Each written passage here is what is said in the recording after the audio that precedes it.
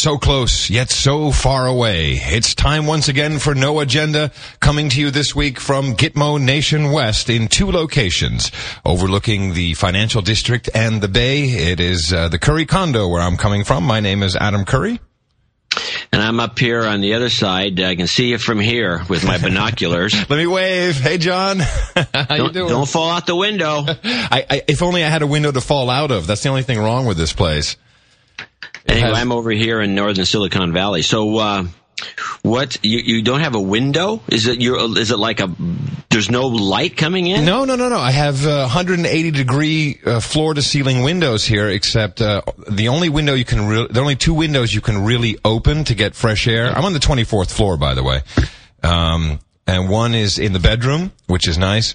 And then here, there's only one kind of like that, rectangular window that just opens up from the bottom and, gives you some fresh air. That's the only thing wrong with this place is no real access to atmosphere, if you will.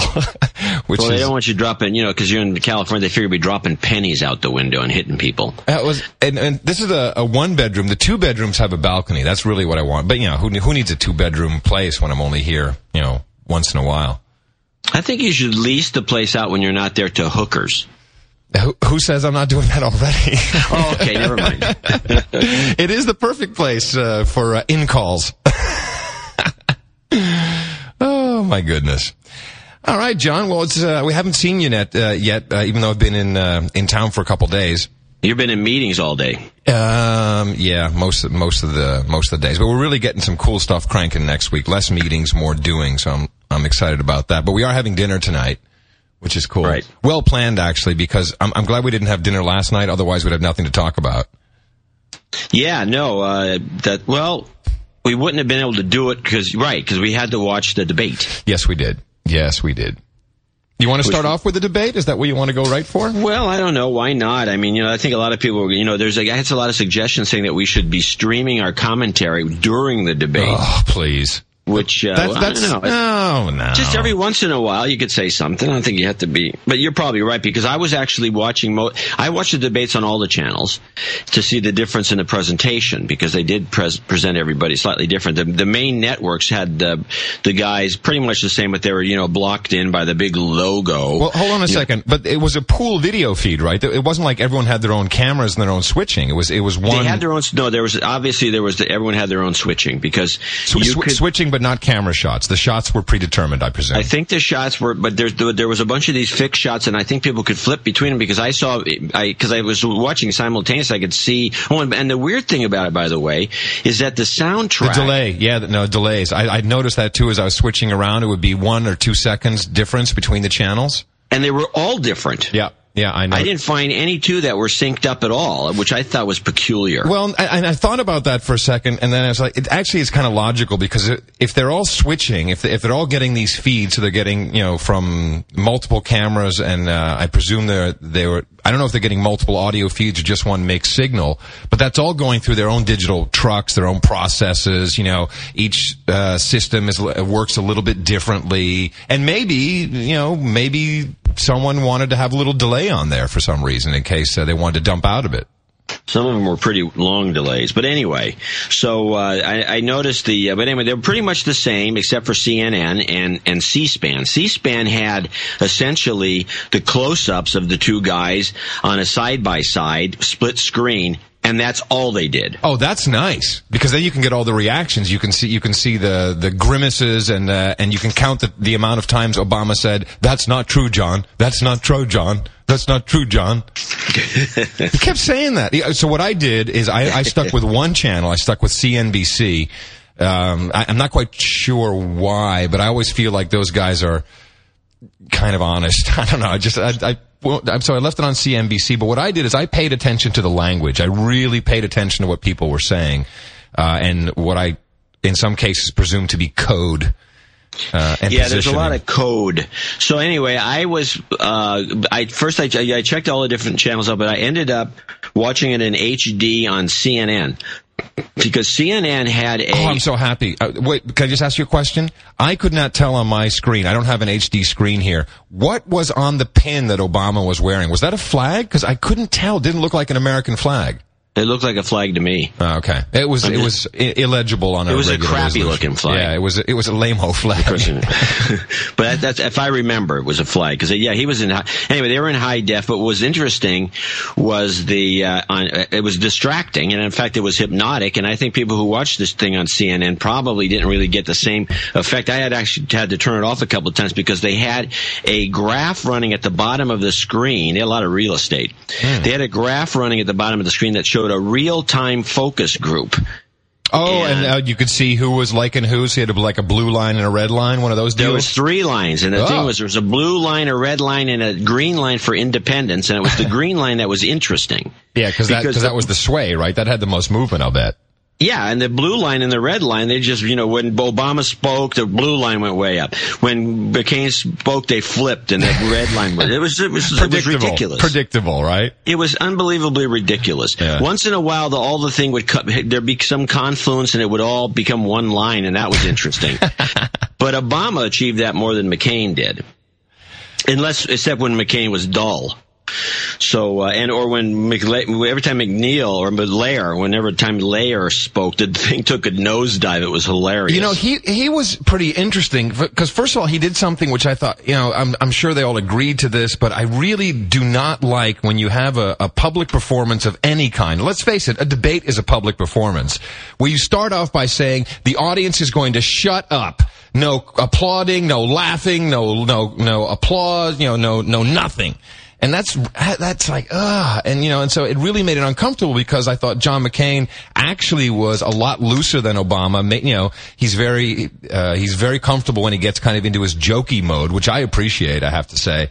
But everything fell flat because everyone was afraid to snicker or to laugh or to do anything. Well, I'm in a disagreement with you on that because the problem is that when you don't try to shut this audience up, you end up with a loaded audience. Because one side or the other will stuff the audience with a bunch of shills. But then why do it at the university at all? Why not just sit in a studio and have it be a much more controlled environment? I mean, that's useless. You couldn't even see the audience. It was so dark.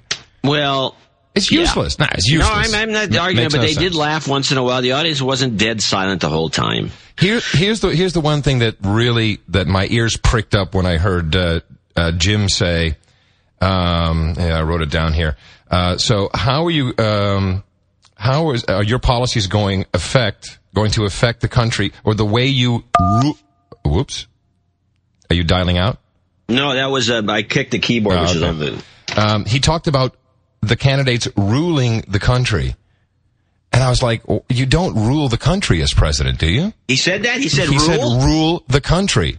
How is it going to? He said, yeah. When I missed that. I have this on tape. I have to go back and see that. This was right after McCain was talking about the 45 nuclear plants. And then I wrote down, affect the way you rule the country. So I'm not quite sure what he was talking about, but he asked the question, how will this affect the way you rule the country? And I was like, there's not a king. It's not royalty. It's like you govern the country or you lead the country or, you're our main actor. I don't know, but it's not rule. I have to go back and see that. If he said that, that's embarrassing. I thought, so I picked up on that. That's what I'm sure that, no offense to the Democrats out there, but I'm sure they'd like to have a king. And McCain, could he be any more inaccurate and outrageous the way he talked about whenever Israel came up, the Holocaust, Ahmadinejad, which I thought was hilarious because the guy's name is not Ahmadinejad, it's Ahmadinejad. That this guy wants to obliterate the stinking corpse of Israel. Now look, I already believe that the translation, of that famous line of, we want to obliterate, Israel, I already think that was quite an exaggeration. And I think there was some nuance there that was probably purposely translated incorrectly. But he certainly never, Ahmadinejad certainly never spoke of, the stinking, rotting corpse of Israel. And I thought that was pretty inflammatory. I was like, man, that's not okay. Looking at the graph, let me go over the things that I noticed based on the graph. Mm-hmm. I only took notes based on that, except I did get one. I was looking for some quotes talking about language. I got a beauty from Obama, which has to go into the flub, one of those flub websites. Uh-huh. He says the following word for word: 700 billion is potentially a lot of money. Yeah. Only potentially. $700 billion isn't potentially a lot of money. It's a lot of money. There were a couple of real zingers, and McCain, man, he kept coming. So first of all, everyone's saying this, Wall Street to Main Street, Wall Street to Main Street. Can we shut up already? Main Street makes me think of Disneyland and the Main Street Electrical Parade. One of the commentators on one of the evaluation shows after, one of the I watched none of them. I hate those. I didn't watch a single one. I watched all of them. And so one of the postmortems, somebody mentioned that McCain never once said middle class. Yeah, I can't recall him saying middle class. No, he was talking about Main Street, and of course, the miscongeniality. That's my favorite that he's doing. He's using that a lot twice. Now. Twice, yeah. Yeah, I'm not miscongeniality. No, you're ugly. That's why you got Sarah Palin, dude, to balance out the ugliness factor. Well, he also did one thing. I wish I go back and I'm sure it'll be on YouTube. There's one thing where he gave a long-winded response that became a Shaggy Dog story. Then he kind of wandered off the topic, and then he tried to bring it back. It was a complete botch. I don't remember what that was. I'm watching him go, what the hell's he doing? Yeah. And so, okay, here's the deal with the up and down graph. In other words, what got the most effect? And then the main thing, by the way, only Obama managed to really spike this thing, and he only did it once. He almost did it twice. But the main thing, here's a couple of things that I noticed, and this is on McCain's graph in terms of the independents, which are the swing voters. Earmarks.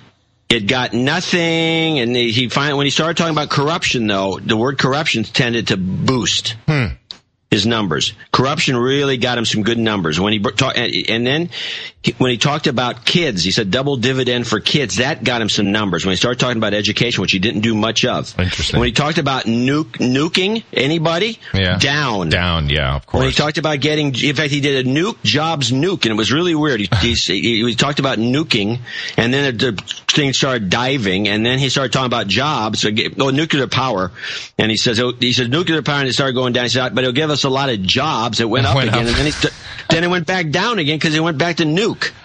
Oh, that's funny. When he talked about partnering, it went down. When he used the word partnering. Really? When he talked about 9/11 and fix it, and I can't remember what this was about, it went up. It went up, yeah. And when he talked about no more torture, it went up.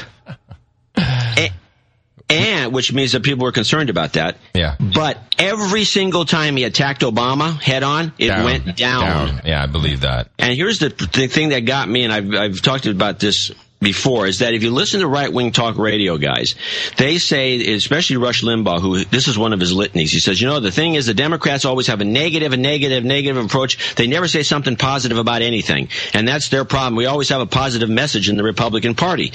I didn't see it in this debate. And let's go over Obama's graphs. When he interrupted and attacked McCain the few times he did, he went down. He went down. Down, yeah. Down instantly. Now, what he did say consistently, which I thought was very interesting, he would start off many sentences by saying, John, you're absolutely right, John. And I know that became an immediate advertisement 20 minutes before the end of the debate. But you can't actually say you're absolutely right, except, because if you're absolutely right, you are absolutely right. You can't get no point of discussion. Yeah, that's the end of it, right? Yeah, I know. I thought it was crazy. Dumb. I thought that was dumb language. But anyway, back to his ups. Here's where he got the big numbers that damn near spiked to 100%. He talked about... I wanted to guess. Go ahead. Go ahead. What is it? I give up. Energy independence.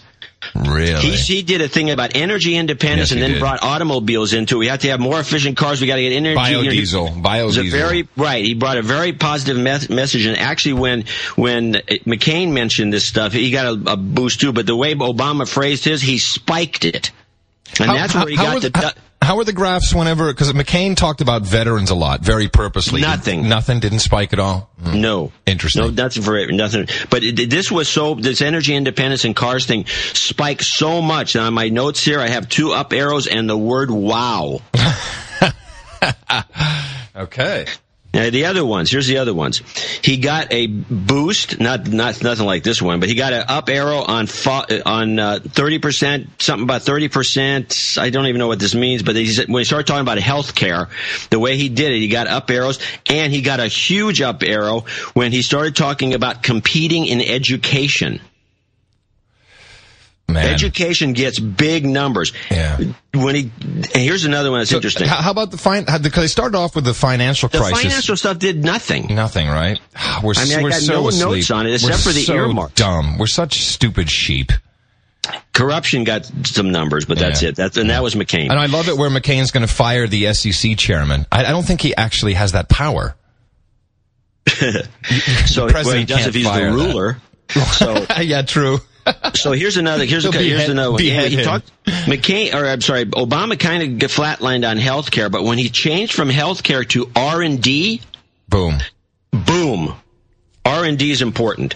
Another one, he started talking about vet care because he was he wanted to slam McCain because I think McCain voted, against some veterans thing. Yeah. And as soon as he started talking about vet care, it actually went down. Nobody cares about the veterans in this country. No. That's, Well, that's a tradition, by the way. Yeah, but you need them, right? You need them to win an election. Yeah, you really do. Okay, you got some more. This is the last couple. When he mentioned Al-Qaeda and going after him, nothing. Zip. Flatlined. Mm-hmm. Because no one believes it. He mentioned torture took him up again. He brought up in torture a little bit. Up. More attack. Every time he attacked McCain, down. And here's the one that at the end, the two of them went off against each other. McCain got nowhere, but here's the one that got Obama a big spike. Again, relating back to what Rush Limbaugh says.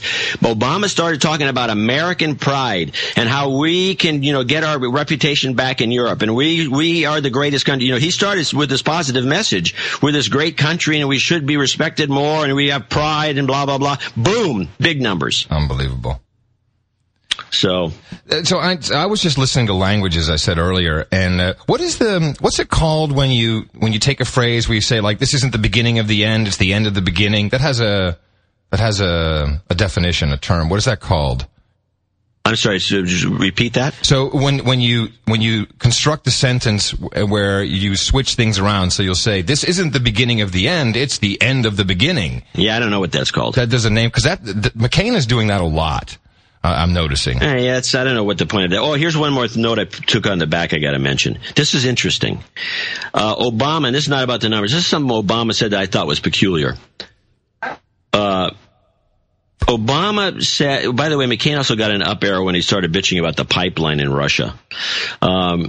Obama said, he goes on, and he says isolationism doesn't work. We can't go on and, because McCain's pushing the idea of just cutting off Iran, isolating them, with embargoes and whatever. Mm-hmm. And Obama came out and said, doesn't work. We should stop all these embargoes right now. And then he named all the countries and curiously left off Cuba, knowing it would piss off everybody in Florida if he threw it in.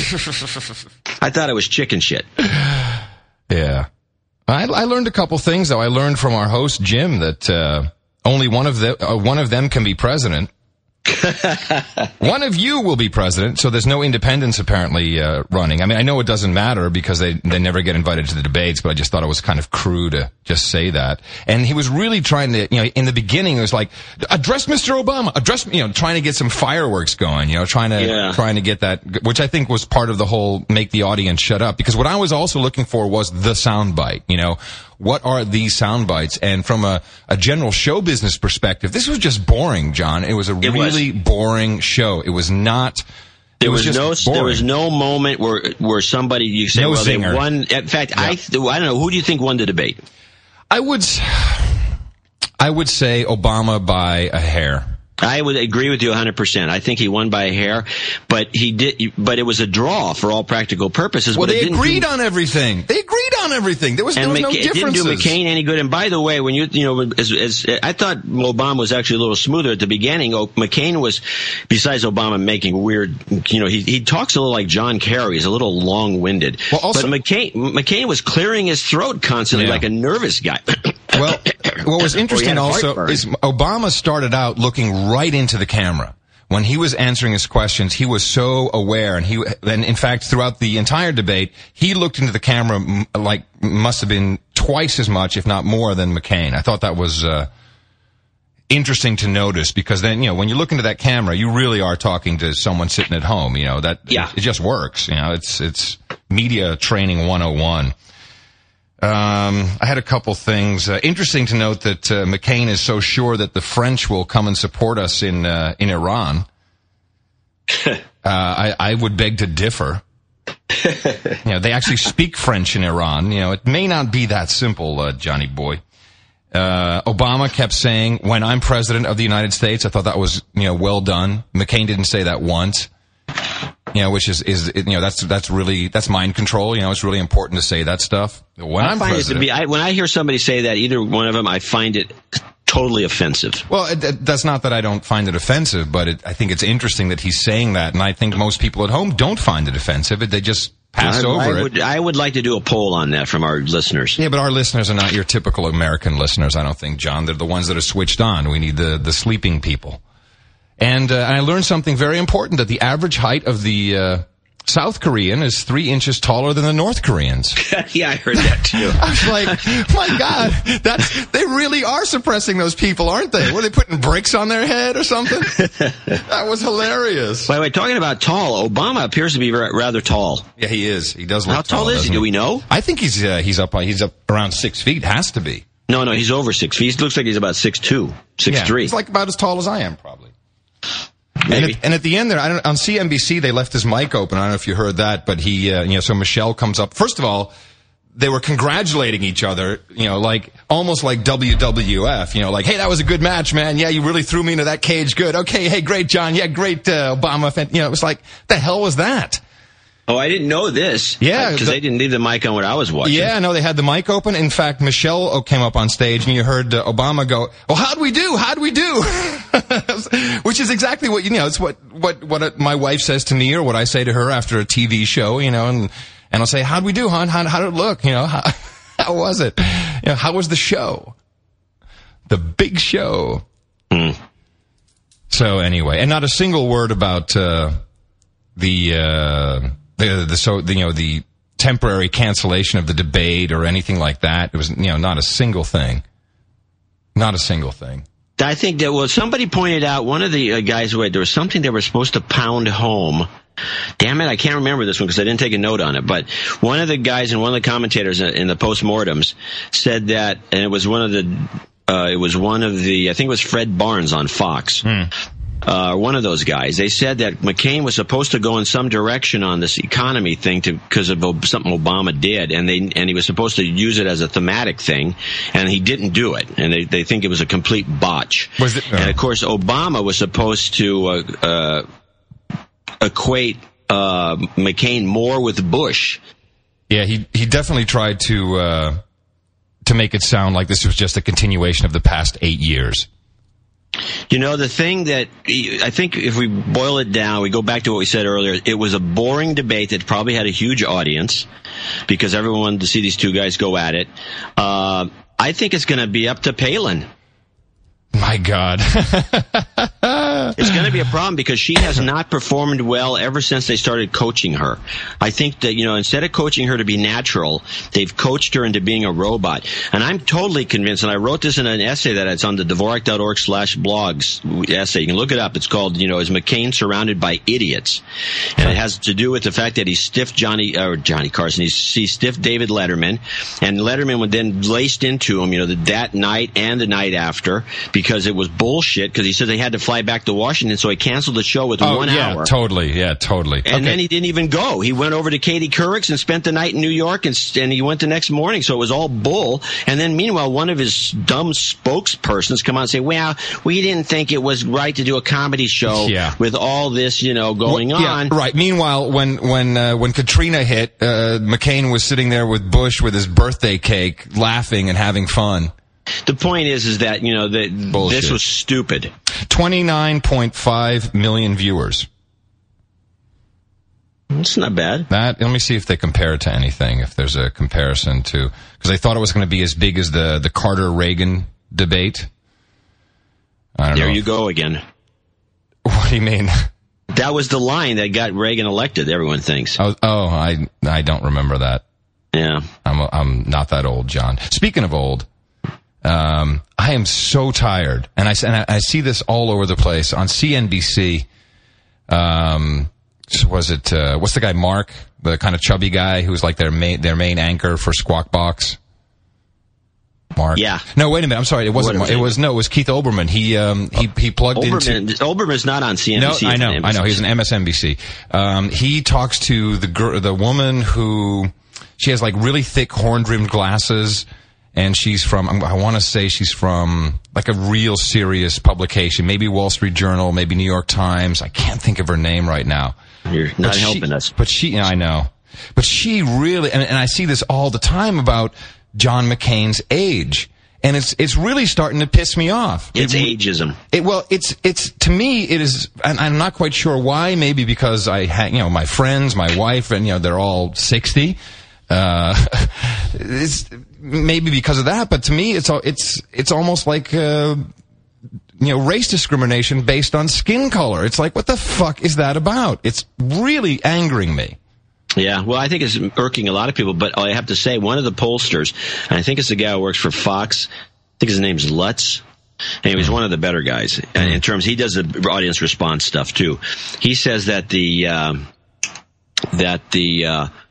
at least now, generally speaking, the older voters who come out in droves, by the way, compared to younger voters, the older voters are not skewing necessarily toward McCain, although they may as the election approaches. I think what will happen is that this ageism thing will keep coming up, because these guys, I find it weirdly offensive because the Democrats are the ones who are equal pay for equal work, and they're against sexism, and they're against racism, and they're against this, and they're against that. But why are they all of a sudden all ageists? And in a country where you cannot conduct a job interview and ask anyone their age, you cannot even say, when did you graduate college? Because then from that you could deduct someone's age. If you don't hire that person, they can sue you successfully in court for age discrimination. Exactly. I mean, how is this possible? And from really smart, I would presume, intelligent people. It's just, I'm just not glossing over that really easy. And I'm not that old, I don't think. 44, I feel old, but it's like, that's not okay. It's just not okay. Right, and I think it's going to continue because they don't really have any, I don't know. I don't think they're very creative in how they go about their campaigning. That's why I think they keep losing these elections. And this thing, even though Obama keeps putting himself into the lead, the whole mechanism of the Democrat Party seems to keep, making it more even, and that's one of the things they do. And they may have learned something from what happened on this debate, though. And I'm quite pleased, though, with this financial crisis, the rescue plan, formerly known as the bailout plan, is that Dr. Ron Paul is getting massive airtime on every single station with huge amounts of respect because, of course, he's been predicting this for years. And by the way, another guy who's in his 70s, I might point out, although you never hear anyone accusing him of being an old fart. You call him a nutter and a kook, but it's. I never said he was a nutter. I call him a kook. But it's fantastic to see how much traction he's getting in his message. I'm really pleased about that.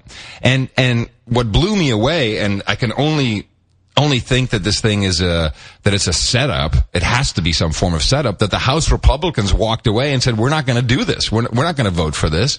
That blew me away. I did not expect that. Well, here's another thing going on. It looks like if you start doing some work into this, or look into this bailout thing that the Democrats, by the way, are totally promoting, totally behind. Yeah, well, they're totally behind it. They're totally promoting. They're the ones that control the purse strings if nobody's noticed for the last 2 years in Congress.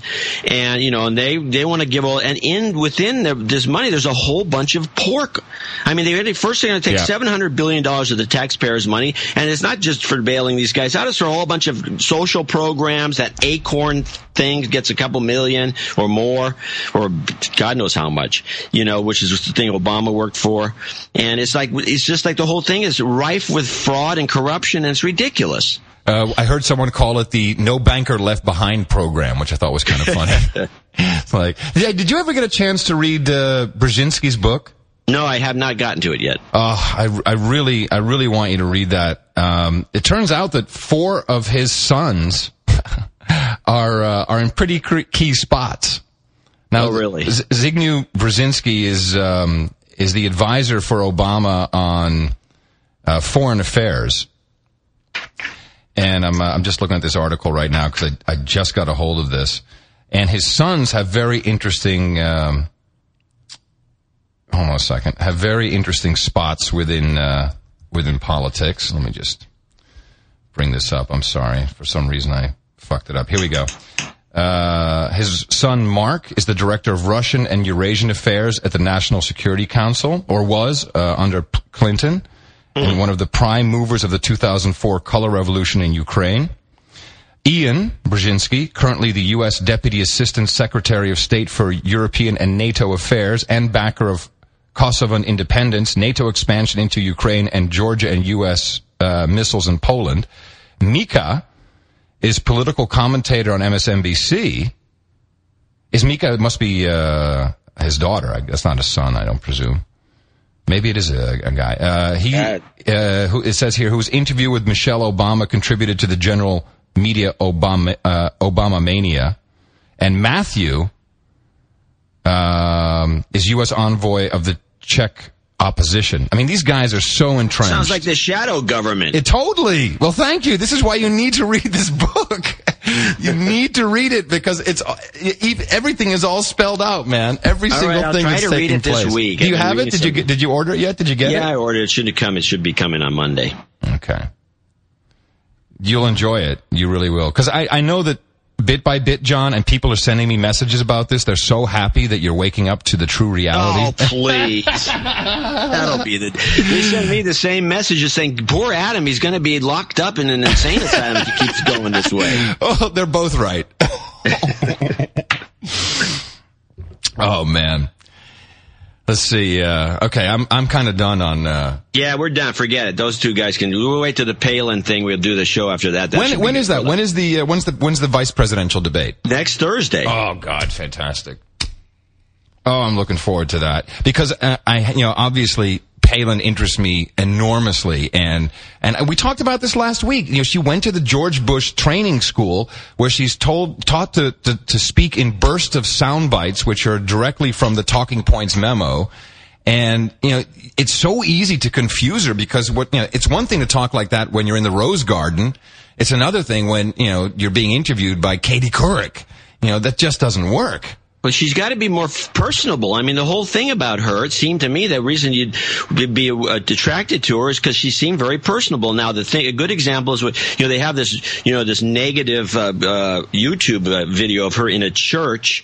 One of these, I've seen that. Yeah, and she's very personable. I mean, yeah, she's obviously she's actually a pretty good speaker. She's a very good speaker. She's very natural. She didn't have any trouble talking in that environment. And when did she become a robot? She's stiff. She just never any back and forth. And my argument about this is when she was with Charlie Gibson, she had this one answer she had for one question. Gibson asked him about what happens if Israel bombs Iran. What would we do? And she says, I don't think we can second guess what Israel does. It's not our position to second guess. So Gibson asked the question again, a second time, reworded. So she says the exact same answer. So he tries the third rewording of the exact same question, and she says it again exactly the same way the third time. Now, why doesn't she say, Charlie, you're asking me the same question over and over and over. Like what a politician do you would. Change my answer? I mean, it's the same question. I give you one answer. You want the same answer 20 times? I mean, what's the point of that? Why doesn't she do something like that? No. She robotically says, oh, no, it's not our job to second guess. Oh, it's not our job to second guess. I mean, this is not a conversation. This is no back and forth. She's just she looks like an idiot. Have you considered that maybe she is a robot? And that she's a fembot. Come on, she's been chipped, man. I'm telling you, these fuckers have been chipped. One day you'll understand. Anyway, that's going to be a good one. I can't wait. We might even have to do a show on Friday, or Thursday night, because if we do it on Saturday, it'll be too late. Maybe. Yeah, we might have to. A couple of the things that last week we talked about, me and my gold, which I got a lot of response to, but I was not that crazy as now Fortis Bank, which was my main bank, Looks like they're going down the tubes. Looks like they're going to collapse. My wife says to me when I told her about the gold bar, she says, I hope Adam knows that when one of these banks folds, they shut it down and they lock down all the safe deposit boxes and you can't get your gold. Yeah, that's why it's not at the Fortis safe deposit box, because then I wouldn't have had to take it with me, would I? Now, she thinks that you should just paint the thing kind of silver-colored, so it looks like a lead bar, and leave it on the floor as a doorstop. That's a good one, or make it a brick color and just put it into the wall or something like that. Yeah, that's good. That's good. I had a friend of mine I used to work with years ago who was a gold prospector, and he collected quite a bit of gold. He must have had about a few pounds of gold in his house, at least. And he says, no one could ever. He turned the gold into picture frames and painted them black. And they look like cheap-ass picture frames. So he said, if anyone ever robbed the place, that's the last thing they take were these horrible-looking picture frames. That's funny. Well, in the meantime, I'm not the only one thinking this way, because the U.S. Mint has now said, we don't have any more 24-karat gold coins. Stop. We're out of them. They've been bought up. Everyone's saving this shit. Well, that's what happens when people get panicky. I'm not panicky, man. I'm just smart and I'm prepared. Prepared. You can always hit somebody with that brick. I'm very prepared. I wanted to ask you a chemical question, knowing your background in chemical engineering or whatever it is. You seem to have done so much. I was a chemist. Yes, you were a chemist. Well, I'm a chemist. Better living through chemistry. I was a real chemist, not a chemist. Better living through chemistry is my motto. This melamine in China, I wanted to understand a little bit more about why melamine is used, why it's showing up in milk, and it seems to me like this is probably a much larger scandal that is going to be unraveled, and that it's not just in Chinese products and probably in other things that have to show a protein count. I mean, have you followed this at all? On and off. I remember when it first became scandalous. Yeah, you don't care about babies dying. No, I do care about babies dying, but I just that cropped up on the radar. It's some sort of a thing that confuses tests. Yeah, it shows a higher protein count in exists in the product. Yeah, but it's poison, right? What is melamine? Well, let's find out. Oh, okay. I thought you might know.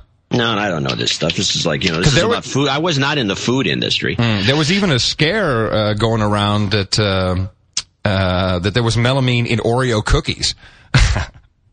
Which, was it Kraft, I think, who makes them? They immediately jumped on that one and said, no. In fact, there's nothing of any value in Oreo cookies. Please do not be alarmed. It's just lard. It's colored lard. You're looking at melamine? Yeah, I'm looking at it. Wikipedia's got a pretty good little thing on it. You can check it out there. But what is it used for? Is it just it's a product used to make plastics. A product used to make plastics, and they're putting that into food? Yeah, it's interesting because it's combined with formaldehyde to produce melamine resin, which then it becomes a thermosetting plastic. It's one of those things that I would see this, and China would have a lot of this because they make China plastics. And the plastics. I mean, the Chinese, in fact, the Taiwanese in particular, are the world's greatest plastic Somebody makers. told me this once. They do plastic. This years ago, I went to Computex and I was looking at some routers that somebody were selling. It was some company, and these things were gorgeous, and they locked together in some funny way, and they were all plastic, and they were just the coolest looking things, and they were all beautiful. I said. Go ahead. I'm sorry. I asked the guy where they came. He said, we couldn't get these. We somehow in the conversation, we couldn't get this produced in the United States because nobody can do injection molding like the Chinese can. And you can take them a prototype and they'll make an injection molded version that's just dynamite. Somewhere there's a CEO of a Japanese plastics company who's saying, I watched this movie, The Graduate. Okay, that went over everyone's head. I'm sorry. Boy, oof. Yeah. Anyway, so I don't think it went over anyone's head, but we're talking about the Chinese anyway. So Japanese, who are even shorter than the North Koreans, I'll have you know. So anyway, I guess it can get into all kinds of things. But it's not getting into it. They're purposely putting it in. It's just because it shows up in a test. Yeah, but that's poisoning people. Well, I don't think they mean to. Okay. No, the Chinese, I will say though that my warning signals about about Gardasil, the HPV vaccine for cervical cancer. Thank goodness now mainstream media is picking this up. Eight girls have died already, I think, in the UK. Thousands have gone into convulsions, nausea, joint pain. You know, this is bad shit. Why don't you review us on that, because you haven't brought that up on this show. Well, I did, but it was a couple weeks ago. So what I noticed, because I kind of scanned three news sources. I'm looking at the UK, I'm looking at continental Europe, mainly through the Netherlands, which of course reports on Germany and France and a number of different countries, and of course US news. And what I saw is simultaneously I saw this big push towards this vaccine for cervical cancer, and the way they're dispensing it. And by the way, it's a combination of 3 shots for the treatment, combined about $500 or $600. And it's made by Merck. So, you know, and who, of course, have a pipeline problem, because all these products that they already have are, you know, their patents are expiring. And you can even read it right there in their annual reports, which I think you'd enjoy, John. You can see how they have billions in the pipeline for the pandemic flu virus, and this is one of them. So it's in the plan. And you see this simultaneously being marketed to 12-year-old children, girls only, which is interesting because boys can also carry this virus. And it came up at the same time. It's being dispensed through schools. They're trying to make it mandatory. And when I saw the commercial in the UK, it blew me away, because it's really hip, you know, it's like, and Christina and I were laughing about it, because of course it's targeted towards girls younger than she is, so she's starting to see through this stuff. And it's like, hey, I'm on my Facebook, I'm on my MySpace, I've got my mobile, I'm doing my hair, I'm going to school, yeah, and, you know, a cute little tune there, and I'm gonna get the jab, and then they have a little fake tattoo, I got the jab, you know, complete mind control of this drug. And now, thank God, schools are saying, no, we're not gonna let this be injected on our premises. That's the same as endorsing it, and we don't know anything about it. And now children are dying. They're dying from this shit. They're dying, and you know, and the way it's marketed, it's like, oh, take this shot, you'll never get cancer. You know, but that's not what this is. This HPV is a sexually transmitted disease. And every 3,000 girls who have it, 2,000 boys have it. They're not getting any vaccinations. And, you know, so it's obviously a huge ass money scheme. Yeah, well, it's $500. That's an unconscionable. Huge. It's huge. And, you know, it's a scam. It's not just a scam. It's a scam and a travesty. Thank you. So, and luckily though, I'm seeing more and more, mainly schools and parents just saying, no way. Just not going to do this. And I'm so happy, because thousands of girls are getting sick from this, and 8 of them have died. Well, I'm glad somebody's on it. Yeah. There you go. Yeah. How about Warren Buffett, though, pumping $5 billion into Goldman? Yeah, I thought that was weird. Interesting, huh? I guess that'll save the company. I think they got to keep Goldman in business for some reason. I think there's something shady about them. Well, first of all, the general, even Kramer was saying this the other night. Everyone on Wall Street hates Goldman Sachs. I'm not quite sure why, but they are generally hated by other firms. But it's very clear that they just Paulson just hired another Goldman guy to advise him. You know, he, of course, is also he was the CEO of Goldman Sachs. I mean, Goldman Sachs is clearly... They're in the shadow government. Yeah. Not just that, but they're the spider at the middle of the web somehow, or at least of the financial web. Yeah, they're somewhere.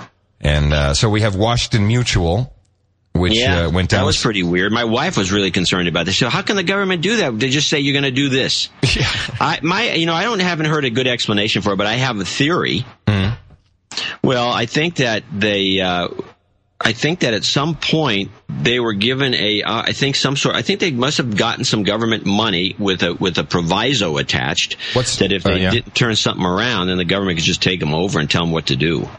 Well, but they haven't been taken. The FDIC is run in, right? So no, I know, but they didn't. I know they just say here's the deal. You guys are going to do this, whether you like it or not. This is like when they made Bank of America buy those guys. Yeah. I mean, the whole thing is weird. And now in the UK, the largest mortgage lender about to go under.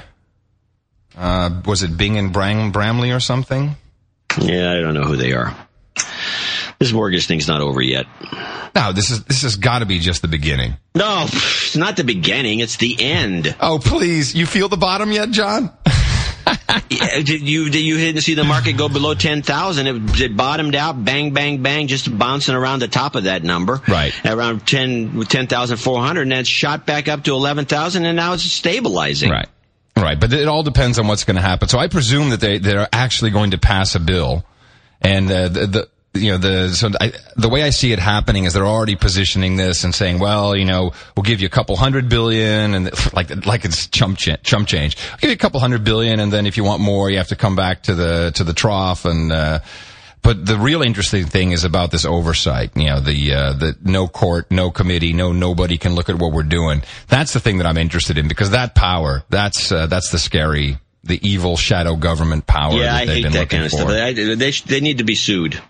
There's also something else going on that's kind of interesting. The EFF is suing the government over a new copyright treaty. Really? A new copyright treaty? Oh, boy. Yeah, there's some new copyright treaty that's floating around, and they won't divulge its contents. The government won't? Right. You're kidding me. Oh, this is nuts. And you know what that means? It means it's like one of those European ones. The Brits have a couple of these things where it's against copyright law to divulge the contents of the law. Because in there's a bunch of provisos that, there's a bunch of new, the WIPO people have been trying to do this for years. I've written about this at least a half a dozen times, where they put a copyright law together, and one of the things is to protect patents. You can't even talk about the patent. And to protect this, you can't talk about the law that protects the patent from being talked about even. I mean, it's just this ridiculous onion of kind of, you can't do this, you can't do that, and it's part of the law and it's just, to me, it's like, it stems back to where to the reverse engineering. You can't reverse engineer something. I mean, that's stuff like that is in these laws. The Anti-Counterfeiting Trade Agreement, ACTA. That's what it's about? I don't know. Announced 2007 as a partnership to combat counterfeiting and piracy that the U.S. and several of its trading partners view as critical threats to their business and the cause of billions of dollars lost in revenue annually. Is this the China thing, maybe, because of the counterfeiting? No, that's the problem. I don't know, because we can't see we can't read the bill. Could be about, how to make donuts for all we know. Crazy. I mean, so I don't know what it's about. I'm just saying. Once somebody gets the bill released so we can actually read it, we can figure out what they're trying to do. If there's something like that's going on, they're trying to pull a fast one. Yeah. There's no other reason to do something like that. Oh, that's scary. Now, there's a whole thing here on EFF. It's too much to read now, but... Yeah, we'd talk about it later. Yeah, a lot of countries involved. Switzerland, Japan, European Community, Republic of Korea, New Zealand, Mexico, Jordan, Morocco, Singapore, United Arab Emirates, Canada. I wonder. I bet you it's a pure information thing. I bet you're right. I think your instinct there is spot on. This is about being able to even, maybe it's to combat the Freedom of Information Act. We don't know. Like crazier things have happened. We can guess until we're blue in the face, and it could be anything. It could be something really weird. It could be just something stupid. I mean, who knows? I mean, hopefully they'll get this thing. Some judge somewhere along the lines will say, "What is this BS?" And then make them reveal it. Of course, they won't right away. So, we'll have to find it first. This is the kind of thing, this is a game in fact, they still play this game in Silicon Valley. And I'm always surprised when somebody doesn't know how to play the game. But I've been involved with enough, as an expert witness in enough court cases in Silicon Valley to know how it's played. And it's quite hilarious. And it basically goes like this. And let's say we take two companies like AMD and Intel, for example. And so, they made some agreement. And Intel's supposed to provide AMD with something, and then all of a sudden they decide, I think we shouldn't be providing this anymore. Mm-hmm. So AMD will sue Intel, and then the judge will say, well, first there's a lot of stalling and a bunch of the court the case takes forever to be resolved, and then the judge says, okay, you have to give them the documents. And so then Intel gives them the documents, but they don't give them the real documents. They give them phony documents. Phony documents. It takes like 6 months to figure out these documents are no good. They're the wrong documents. Oops, so sorry. they have to go back in the court, and the guy says, oh, you're, and then the end. Oh, hold on, John. Hold on. I hate this. Don't move. All right, I got you back. Okay. Sorry about that. All of a sudden, I just got static from Skype. Right. Anyway, so this kind of thing goes back and forth with a bunch of game playing. And by the time everything is finally kosher and the documents, it's too late because the technology and everything else has moved on like by a year. So what I learned here is that you've been expert witness in these types of court cases. Yeah, I have. Like an Intel AMD or Intel AMD or something else? I've done a couple. I did a whole bunch. I've done something, for the guys that were being sued by Hayes Modem. I did a modem case. I did the 287 chip case. I did something about there's a key lock thing and somewhere in Denver. I did a case. I mean, I've done about maybe 10 of these things. I was going to be an expert witness for Rodney Dangerfield, actually. And then he died. He won this case. I mean, it was one of these things where sometimes they'll bring somebody like me in to be, just to scare the other side, and the other side got scared. Yeah. And is this like your lawyer buddies? Or do you know Rodney Dangerfield, or how does that work? I never met him, no, but I have a check signed by him. Cool. For my fee. Very cool. And I made a big blow up of it. Huh. And then I did the Linspire case where Microsoft was suing Lindos. And it came down to the end, and then Michael Robertson ended up with a pot full of money, and they changed the name to Linspire. Oh, yeah. And actually, I had a deposition in that case. I think was probably the thing that was the best in the case, to be honest. But I don't do it. I don't solicit. There's a couple of these agencies that will ask me to put my name on it. I don't normally solicit this work because it's actually kind of boring and tedious. It's totally boring. But I'll tell you what's cool about it is that you get all kinds of inside dope. Yeah. That's the only reason, to be honest about the only reason besides the money. Yeah. And there's some money to be made, but you find out weird stuff because these lawyers have access because they do discovery, right? Mm-hmm. And so they find out all kinds of crazy things, and it's like they tell you about them, and you go, wow, that's cool. Do they train you like they do with medical witnesses? Like a medical doctor, okay, here's what I want you to talk about, here's what I don't want you to talk about, here's the direction you should take your answer in. Do they do that? Yep. Totally, yeah. There's a system for you. Come to America, people. If you got money, you can win. Well, basically, they don't do it in such a way that they tell you what to say because you get grilled by the other side about that. The other side will grill you about, did they tell you to say this? And they'll grill you, right. And they'll grill you if they do. You can't lie, right? You can't lie. No, you don't lie. You don't have to because you're not brought into the case to lie. But if they say, did they tell you about this? Did they tell you to say this? You have to say yes or no. Yeah, and generally speaking, the way it's set up, you're never really told. It goes like this. If you're going to be an expert witness, you go and for one thing, you're like it's like a job interview. You have your opinions about stuff, and they almost like they grill you. In other words, the side you're working for. And they'll see what your answers are going to be for the different kinds of questions. They'll never tell you to say anything. And so, but they figure out that, this is, first I read the case, so I know what the case is all about, and then I figure out how to give the right answers, so I don't say something stupid. And then I only answer yes and no to the certain things. And I only talk about, typically an expert witness, a lot of people don't realize this, an expert witness only has one point to prove, usually. One single thing that has to get into the record. So you would be there to say something about something that's specific, and then you're done. That's it. And even though they'll grill you and the other side will grill you and try to make you say that you are mistaken or you're stupid, and then they try to just embarrass you. They try to find out what your education. They ask you about your education. The other side, the competitors, they ask you about your education, and they ask you about whether you really should even have a job. That's to discredit you, right? And then they bring up, like for my case, I'm easily. I get all these columns. I've written thousands of them some unbelievable. Oh, and they'll pull something out. Well, in 1923, Mr. Dvorak, you wrote in CBS Prehistoric Market Watch that. Yeah, no, they do that. And then the worst part, the most embarrassing thing, and I've decided this happened to me twice and never going to happen again. When you do video depositions, the side that you're working on, because the video deposition is going to be seen by someone, they put makeup on you.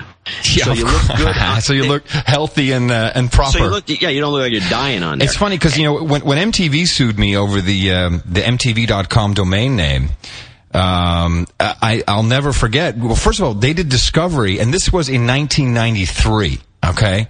They did Discovery, and they had like 2 interns were the only ones who had any knowledge of HTML, literally. And I had to bring in all of the files that I had on the server. Now, this server was like a Headless Sun 3 at Digex in Virginia.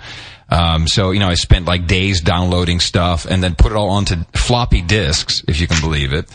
And they went through all these files, and they would literally come up with not just, this was a file that was apparently on this server, whether it was public or not, right? I mean, this was just, the server was also kind of a dumping ground. These are early days. And this was the web had just kind of come around. Most of this stuff was from there was a Gopher server installed on it.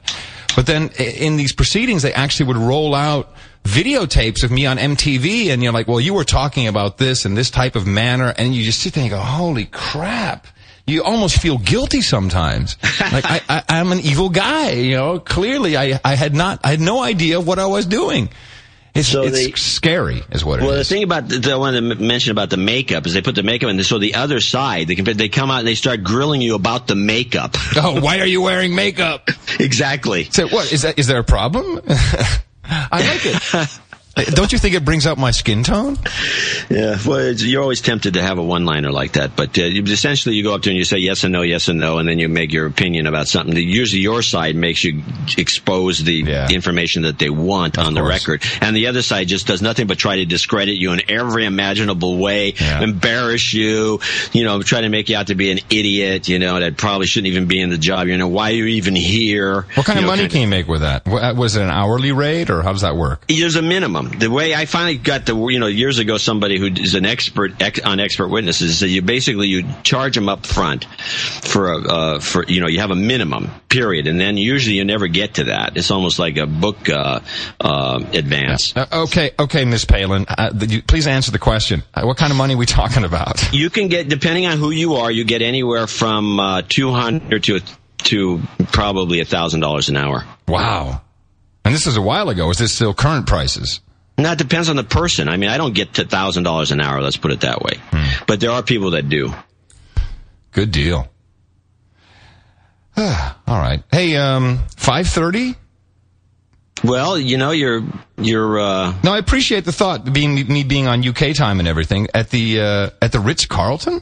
That's an interesting choice. I had no idea they had an award-winning restaurant there. Of course, I think the Ritz-Carlton right now is one of the top 3 restaurants in San Francisco. For those of you who don't know, John and I, of course, always try to have dinner together. It's going to be a couple times, John. I'm here for weeks. I'm not going anywhere. I'm staying until we got these hosted channels up and running and all this stuff we're doing. We'll probably, I figure we'll have about 3 major, or at least 2 major. I want to do this one, probably have to be on I don't know how we're going to do it, but there's a restaurant in the city I haven't been to called Qua, C-O-I. I've eaten at Qua's. No, you haven't? Yeah, I think I have. I think how long has it been around? Not long. Isn't it on Embarcadero? No. Oh, then I must be wrong. But isn't that Jesus, wasn't that a UK restaurant? Maybe it was a London restaurant called Qua. C-O-I? Oh, no, I'm sorry. No, I'm thinking of something with a Q. No, I'm wrong. Okay, so that's a major restaurant we have to go to. So we should do at least 3, and it would be great if you would cook for me, since I'm here all by myself. Mm-hmm. I got to get sex from someone else. The dinner, I figure I could at least get from you. Is this thing on? Hello? Yeah, the tech guys were joking about that. They were sending me porn. Say, here, for your weekend. Yeah. entails me cleaning up. So anyway, I'll do the dishes if you cook. Don't worry. The dish, I got a dishwasher. I don't need the dishes clean. It's not the problem. You don't seem like a guy who would have a dishwasher. You know, for a guy who doesn't have a microwave, I'm figuring maybe you probably have something about no. Dishwashers are the world's greatest things. I want to have a garbage compactor, but my wife is dead set against it. My uncle Don would always say, "I don't believe," and he's 80. I don't believe in dishwashers because you handle the plates twice. I always thought that was quite interesting. You handle the plates twice? Yeah, because you handle them going in and you handle them going out. So? Well, he feels that's not a good use of his time, clearly.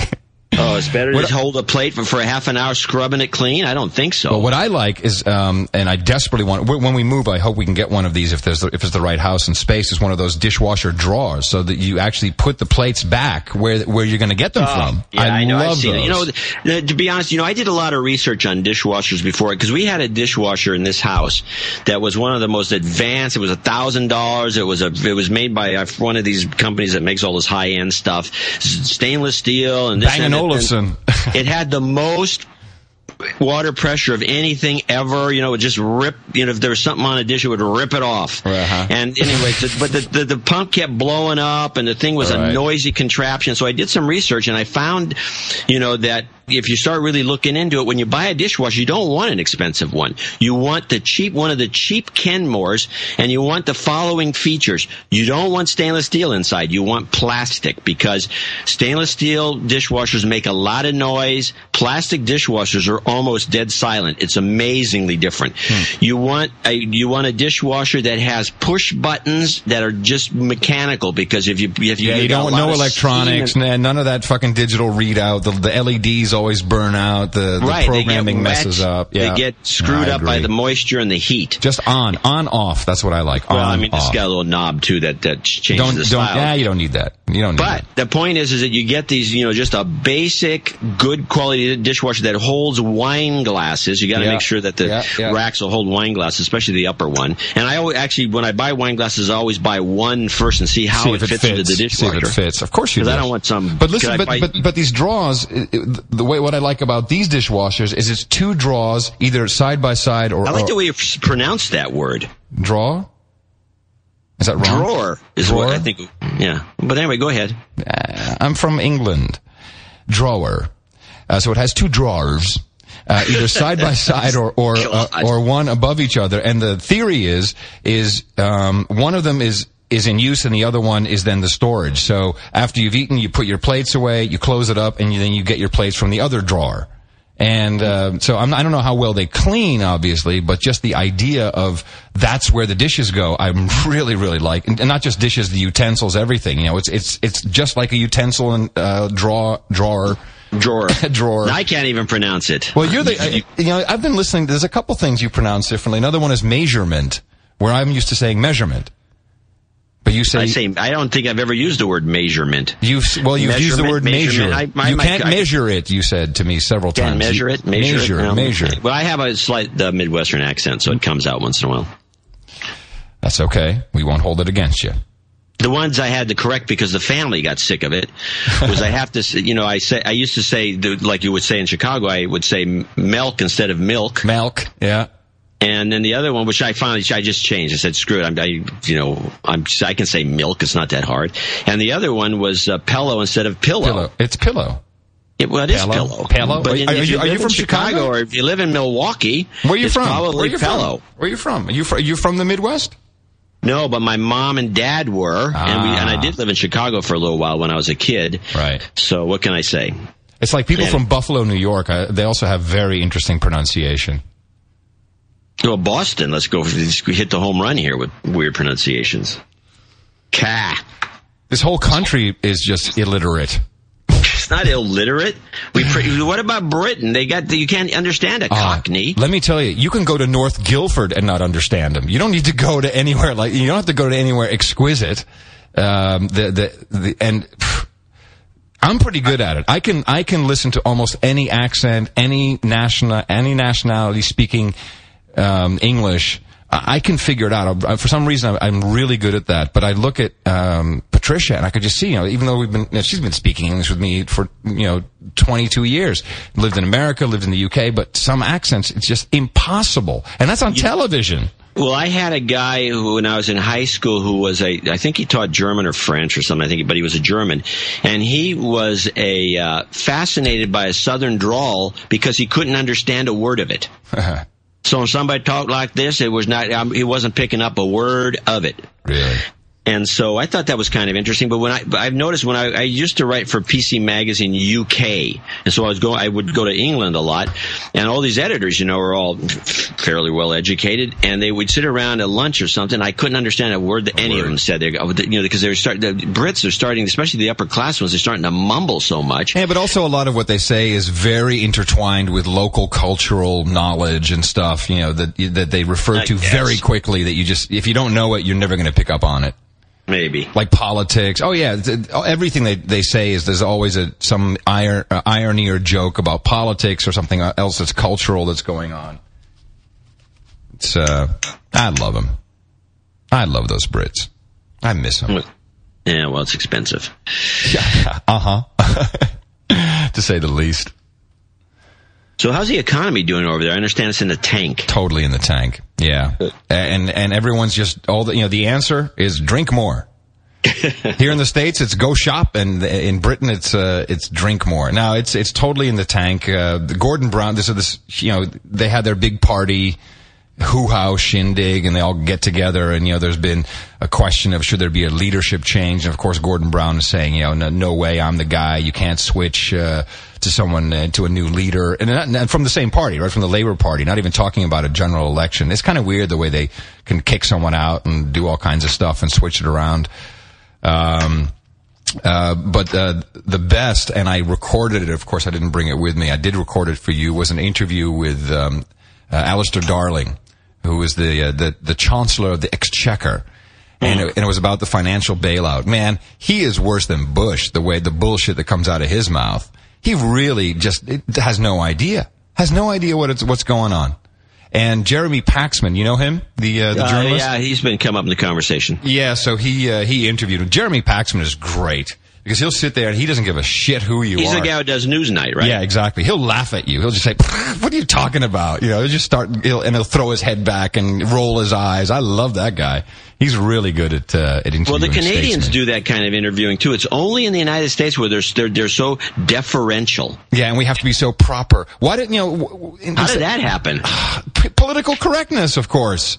It's doublespeak. It's the Orwellian age we're moving into. That's what that's about. Absolutely.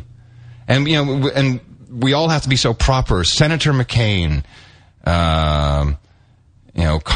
what is Palin? What is she? She's a governor. Governor Palin. And I just for once say Miss Palin, Mrs. Palin, Sarah. Just for once. Like Ron Paul. I know you think we have the Queen of England over here with a bunch of etiquette crap. Exactly.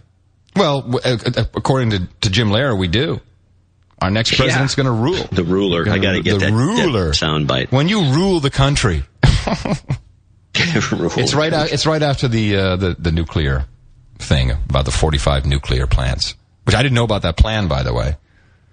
Plan for 45 nuclear plants. I didn't either. I guess that's the energy plan.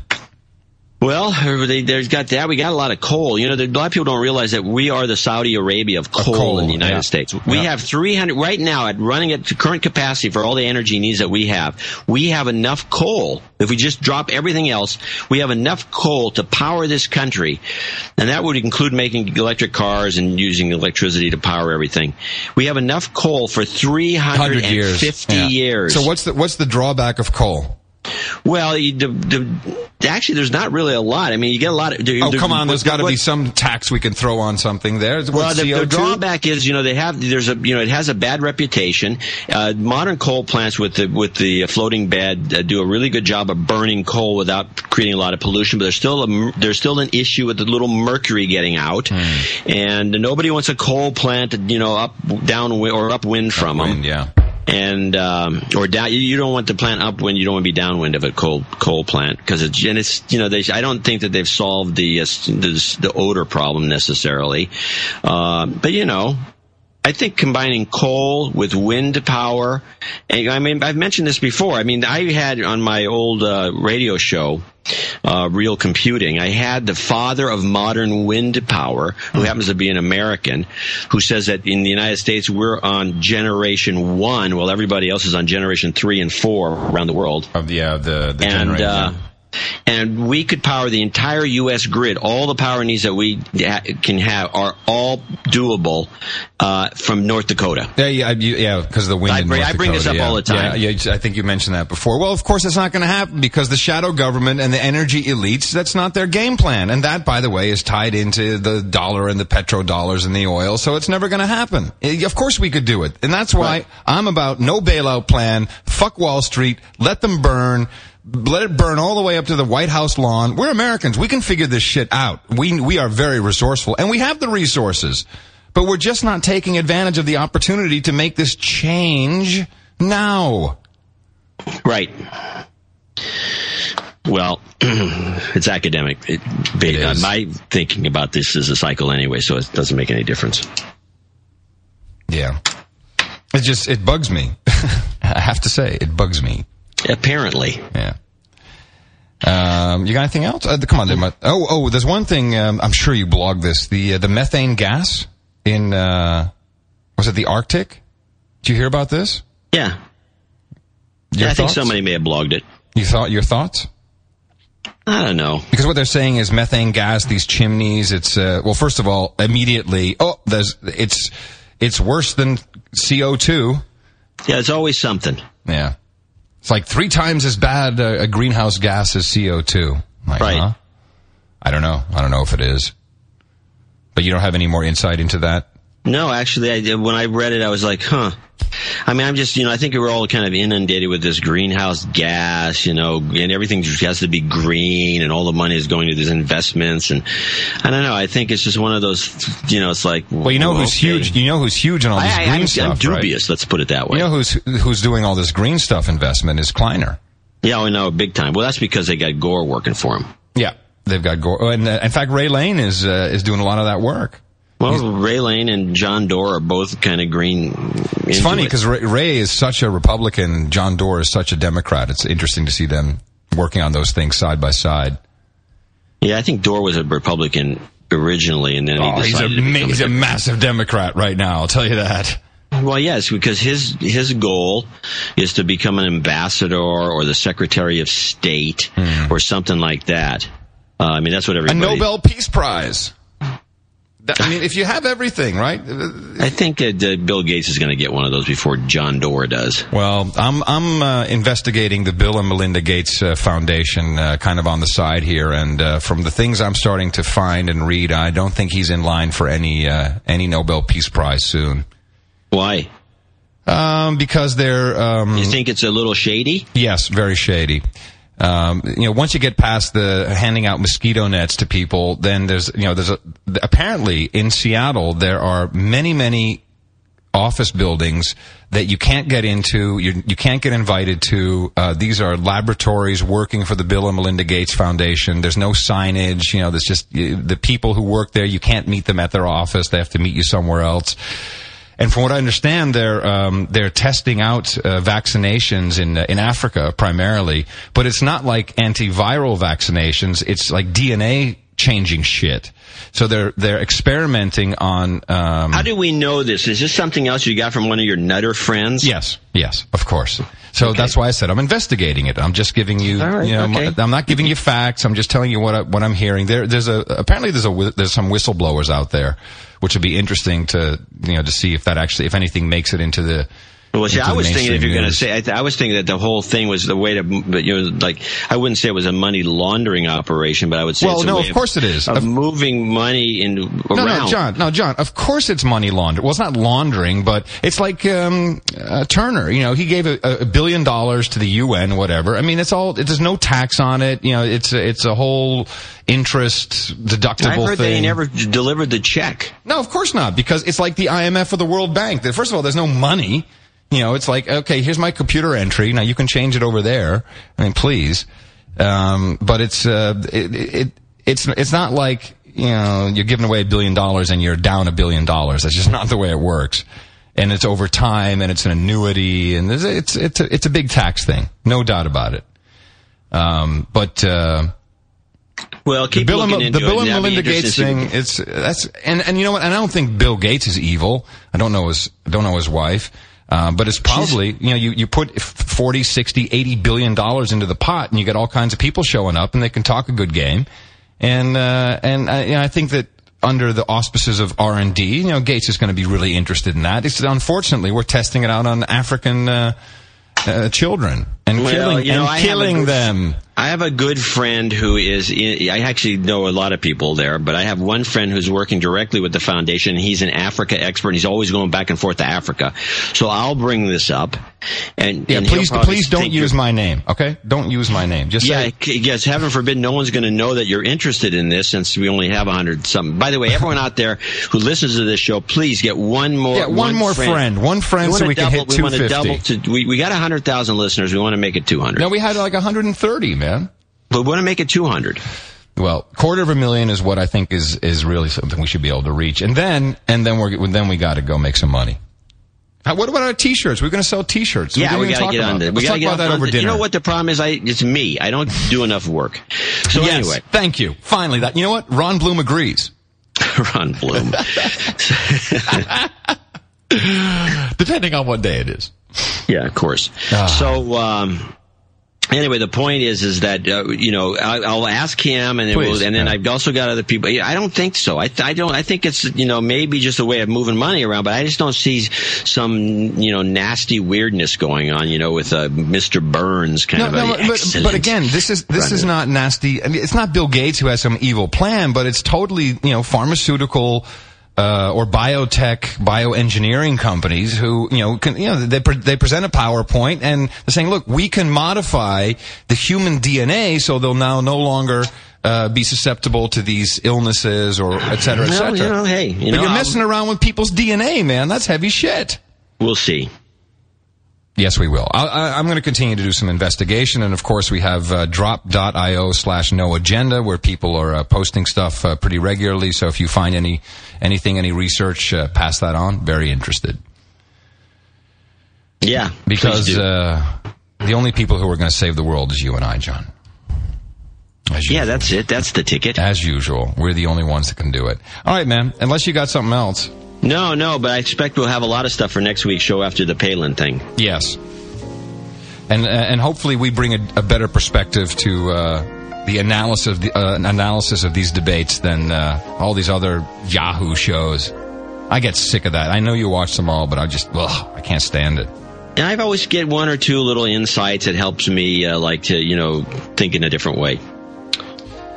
Yes. I don't agree with these guys necessarily, but it's the guy I really liked when he's on is Karl Rove, believe it or not. Yes, no, I know. He's really good. I mean, he knows he's a show business. He understands this shit. Yeah, and of course, he says one thing one minute and something else the next, but it's still really good analysis. And the other guy, and people out there that think he's a jerk and whatever, I think Rush Limbaugh is one of the best deconstructionists working on radio today. I mean, he takes stuff apart in a very unique way that is always kind of fascinating. I mean, he's one-sided about everything, but it's really just like watching a master. It's amazing. That's why the guy makes, he got a contract for $400 million. It's not because he's a slouch. Exactly. All right. So we'll continue our conversations. Are you going to pick me up? Yeah, I'll pick you up at 5:15. 5. Oh, really? We need half an hour to get there? 5:15. Okay, 5:15. All right, coming to you from the Curry condo overlooking the bay in the financial district of San Francisco. My name's Adam Curry. And I'm John C. Dvorak here in northern Silicon Valley, overlooking the bay from the other side. Both of us in Gitmo Nation West this week. We'll talk to you again next week, right here on No Agenda.